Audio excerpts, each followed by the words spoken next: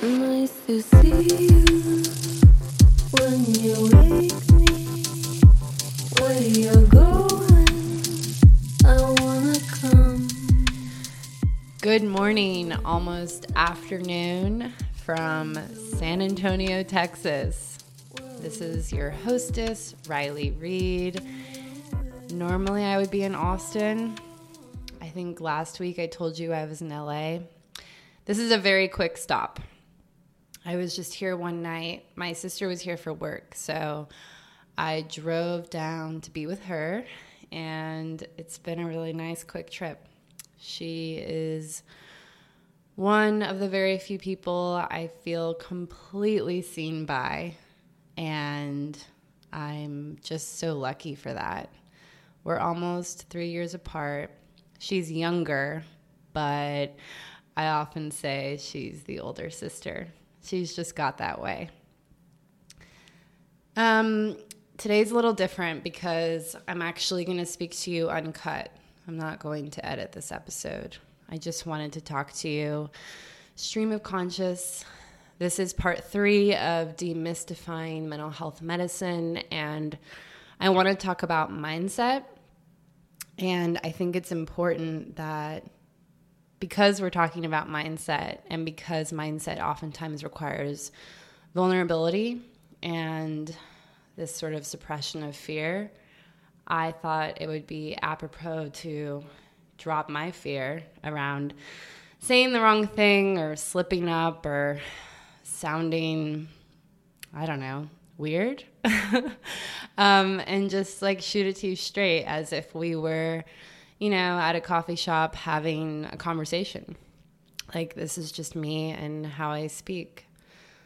If you are new here, the Woke Beauty podcast is an array of interviews with female visionaries who have overcome resilience and have a keen interest in mental health, holistic wellness, and personal growth. A lot of the people I interview are entrepreneurs and creatives and artists, but I don't discriminate. I think anyone in any field with any history can have a story, and that's what I really care about. I'm also interweaving my own mental health story, my discoveries and philosophies and thoughts around mental health, and how I have overcome the struggles that come with living with bipolar 2 disorder. So, part 1 covered psychiatry and medication. Part 2 covered therapy and different forms of free therapy, not 3 therapy. There's that stream of conscious word mishap that's bound to happen. And part 3, the last part, is going to cover mindset. The last episode, we talked about mindfulness, and I think mindset and mindfulness, I think there's actually a discrepancy. I think mindfulness is about being aware. It's about, in some ways, almost being mindless. There's this detachment of ego and this really special just sort of setting in, leaning in, grounding deep. Whereas I think mindset is just it's so varied. It involves a lot of different aspects that are really active, like you're setting your mind. I like to flip words like that. Like history is like his story or her story. Mindset is the setting of the mind. What does that mean? What does it mean to set your mind? But it sounds very active. It sounds like you got to be engaged. And I think that's really true. And I think I've always been really interested in just how our minds operate and in how we have this really powerful ability to alter our minds. We get to decide how we think. I don't think we can always choose how we feel. I do think our emotions are more fluid. I think sometimes they're even surprising. But I do think we have control over our thoughts. And I think that's just incredible. the fact that positive affirmations can affect how you feel, right? Like you can take a feeling and you can have effect over it with an affirmation. Like that's amazing. Growing up, I played tennis, and at one point in my adolescence, I lived in southern Florida with a chaperone of sorts. I was 13, and I essentially had a roommate who could drive. I was training like 7 hours a day, and I was homeschooled, and it was a very unconventional lifestyle. But at one point in our apartment, I had taped positive affirmations to the wall, to the point where like there was no white wall left. And I was obsessed with the notion that like I could affect my tennis and my clinics and, my diet choices and just like my whole journey with the way that I thought. And if I taped these affirmations to the wall, then that would mean that every day I would have to think a certain way. So this has like just always been in me, like I've always had this curiosity. And today, there were a few topics that I thought would be especially interesting to cover because they've been on my mind. I might let you know too, by the way, cedar spiked last week in Austin, and it's like not left my body. I've heard it can like stay in your hair, and I mean, come on, I have an afro, so like the cards are stacked against me. But if you hear like a little different sound in my voice, that is cedar. Thank you, cedar. Anyway, I digress. So the few topics that I wanted to cover were 1, identity, 2, arriving, and 3, comparison. Identity has always been like an obsession of mine, and I think in some ways I've like not necessarily chosen that,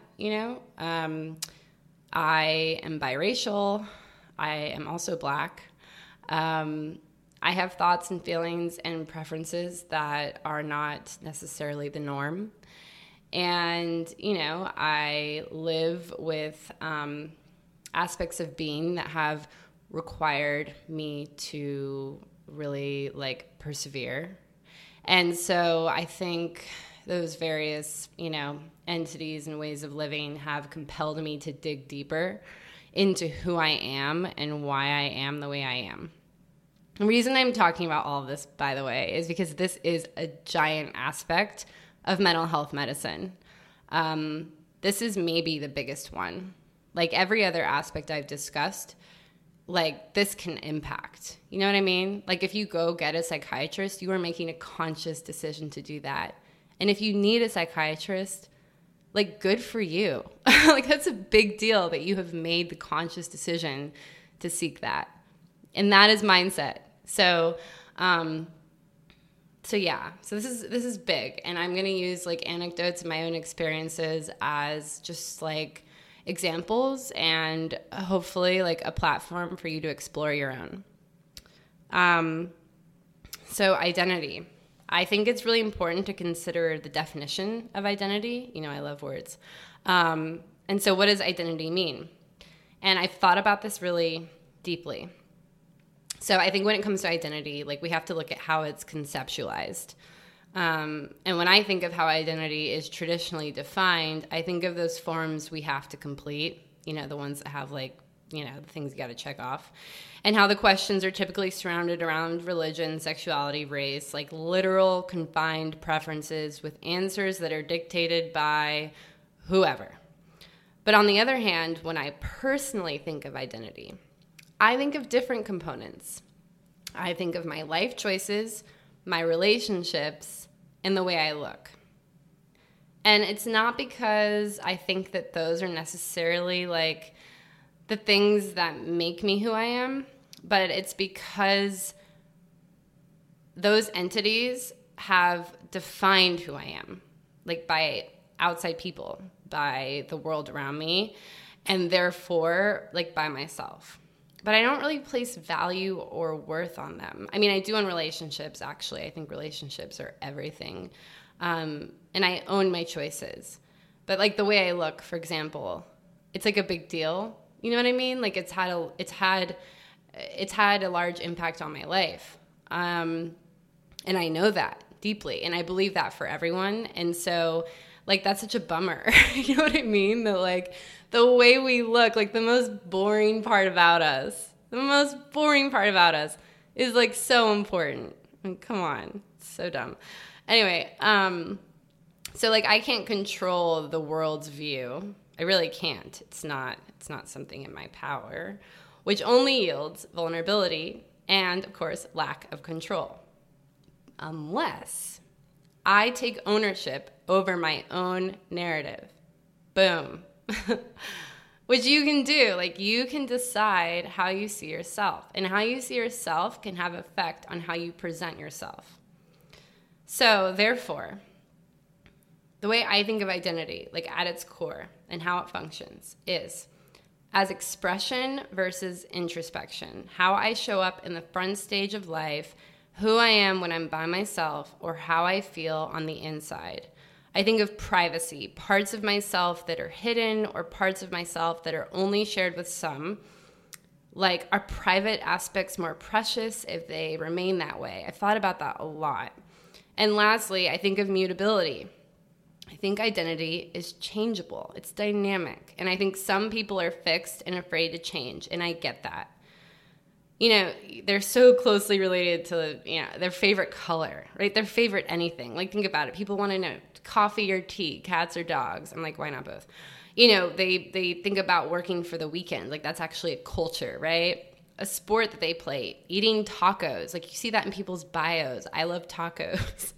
Or, like, driving a Subaru. Like, that somehow makes someone, like, a different type of person. And I think that's problematic. I mean, I respect if those things matter to you, but I ultimately think that they're limiting. Because one day, your favorite color might not be your favorite color anymore. One day, you might be like, you know, I don't care about cars. I want to bike everywhere. And, like, I don't know if that means that you're then a different person. I think that just means you changed your preference. So I want us to think deeper about who we are. I want us to look at how we change. I want us to think about why we act differently behind closed doors versus at a party, you know? And so I don't know. I think whether we allow our identity to change or whether we maintain that it must be fixed, we will inevitably feel the impact that everything in life is always shifting, whether we choose it or not. And I think surrendering to that dance represents a kind of freedom and a detachment. And I think that's just fascinating. I think, like, changing is a form of, like, suffering, you know? And I don't mean that in, like, a really bleak way. Like, just, like there's a Buddhist quote that talks about how life is suffering, you know? And I mean, I say that with like a smile on my face, because what's on the other side of suffering, oftentimes like great liberation. Like, that's where we discover the meat of who we are. So all that to say, whoever you are, I encourage you to allow yourself to change and allow the things around you, the relationships around you, you know, the way you live, where you live, what you do, to change. It's okay. You don't have to hold on so tightly. And I think when we can allow ourselves to do that independently, then when we come together with other people, we can celebrate the way we're different, knowing that the ways we're different will probably change anyway. And deeper connection really lies in how we speak to one another, how we love one another. I think all of those things are a result of how we love ourselves. And I don't think we can love ourselves unless we know ourselves. And that deep knowing goes beyond the preferences and the boxes we got to check off and all of the other BS that society will tell you you need to focus on. So that's identity. That's like a very brief monologue on identity. And then there's like this sense of arriving, and it came up because I was talking to my dad, and I was feeling really insecure. The past couple weeks, I've been feeling pretty insecure. I just kind of re-entered into this podcast, and I'm really working to circulate it and to involve the community. It means a lot to me. Speaking on these issues is just so important to me. And, me coming out about my disorder took years and a lot of just deep thinking. And so, it's been a big deal. And I think growth is kind of painful, like you're emerging from another shell, which means you outgrown it, which means you got to like break through. I mean, if you think of that in like a physical way, that's not comfortable. It's just not. So if we take that to abstract, it makes sense. And that's me trying to validate why I've been feeling insecure. But there's a lot of hoopla out there. There are a lot of scenes. There are a lot of egos. And I have one too. And I've essentially had to pull it outside of myself and stomp on it. And it's like wincing, But it's good because it's compelled me to remember why I'm doing what I'm doing, and that all that matters is the act of doing it. And so my dad told me, my dad gives me a lot of really great advice. He's one of my teachers. And he said this one sentence that really resonated deeply. He said, "Riley, you have already arrived. You have arrived." And I was like, damn, that's deep. But I think that goes for anyone. We're so concerned that there's more, that we have to do more, we have to want more, that where we are isn't enough, it's somehow not sustainable, it's uncomfortable, it's difficult, it's hardship. But what if where you are is exactly what you want? What if it's exactly where you're meant to be? What if where you are is where you were supposed to arrive? What if you've already arrived? And when I say what if, I mean it's true. And I just really felt so much relief from that statement. Because if I've already arrived, then there's no need to fret or worry. I'm here. I'm doing it. And whatever response or lack of response or invalidation I get is pretty moot because I'm already here. And so if I really choose to lean in and what's the word that I want to use? Like bask in being here, nothing else matters. It's just unimportant. And that feels really good. Because remember, anxiety is to be detached, right? It's to be outside of the body, outside of the present. But just real talk right now, I'm sitting on a toilet seat in a bathroom in a hotel because I have the bathroom door closed and it's a confined space, and I didn't want you to hear the construction outside of the hotel room. I'm a little worried that you can hear the vent behind me, but here's hoping not, because this is just unscripted and off the cuff, right? So I'm not going to edit it. Anyway, I digress. I have arrived here on this toilet seat, which the lid is closed, just so you know.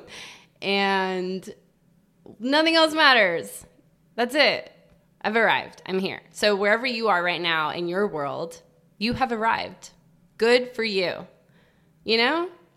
So my conversation with my dad was a lot longer than that, and it was really a fruitful conversation loaded with advice, but that one sentence for me encapsulated everything I needed to hear.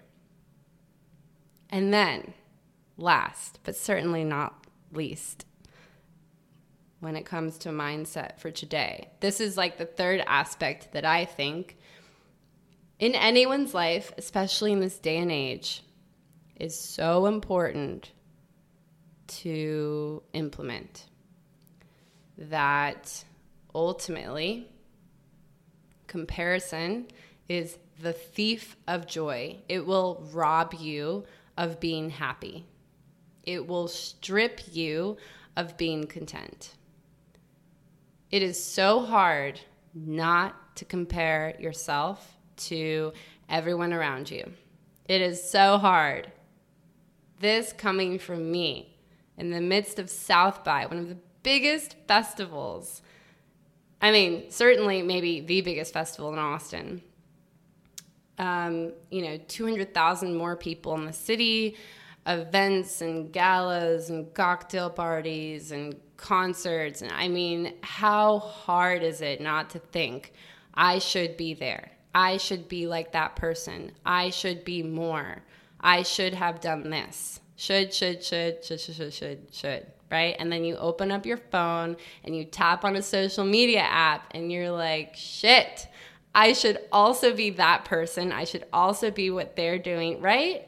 It is an abyss and it is horrible. It's so depleting and exhausting and going back to identity, right? Going back to this feeling of arrival. It does not allow those processes to actually happen. It's so distracting and disrupting. It does not serve you. It does not serve me. And therefore, I am really doing my best right now to accept and focus on that advice, on that feeling of arrival, and to pour into myself and to therefore pour in to the people around me who I love, who I cherish, and who fill me up. So, I'm not going to all of the things, and I'm not thinking about all of the stuff that's ultimately distracting. I'm making a conscious choice to not necessarily avoid those things, because thoughts do happen. They are like those birds flying up ahead. And in order for me to fully close the loop on the thought, I have to let it enter and end. So it's not really neglect necessarily. It's just a choice to decide that the thought is just that. It's just a thought. The comparison is just that. It's just a comparison. It's not real. You can frame it however you want to. It's up to you. Your perspective is your own. It determines your reality. It's up to you.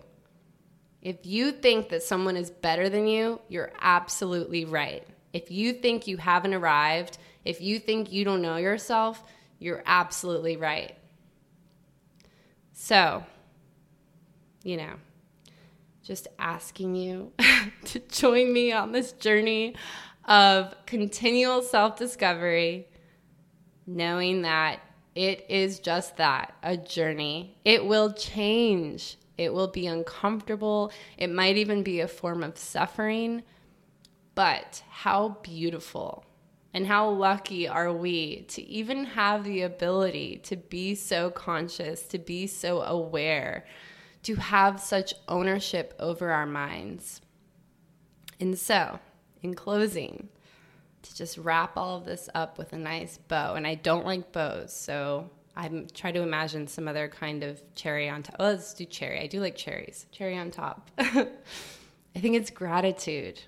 I think we have to choose gratitude. And it sounds corny as I say it, but I think if we can just appreciate what we have in all of who we are, that is enough. I am enough. You are enough. Thank you so much for listening to this stream of conscious. Hopefully I was clear. I have no idea. I'm not even going to listen back to this. I am literally just going to hit publish. So I appreciate you for taking the time to sit with me, stand with me, walk with me, shower with me, whatever you're doing. And I would greatly appreciate a rate and review. Share this episode with a couple people you know who you think it might resonate with. And I will see you next week, actually, for a bonus episode. I will be coming to you live from Austin, Texas, in an actual recording studio, not a bathroom. And we will be streaming the episode on Instagram Live on Sunday if you want to see us literally, in real life, sort of through a screen. And then the episode will publish on the podcast next Wednesday. So a little additional episode in there. I'm very excited to introduce you to the guest. She is one of a kind. Thank you again. Thank you again. Thank you. Thank you. Thank you. Could never say thank you enough. Remember, even if today is not that beautiful, you can still make it beautiful. Talk to you soon.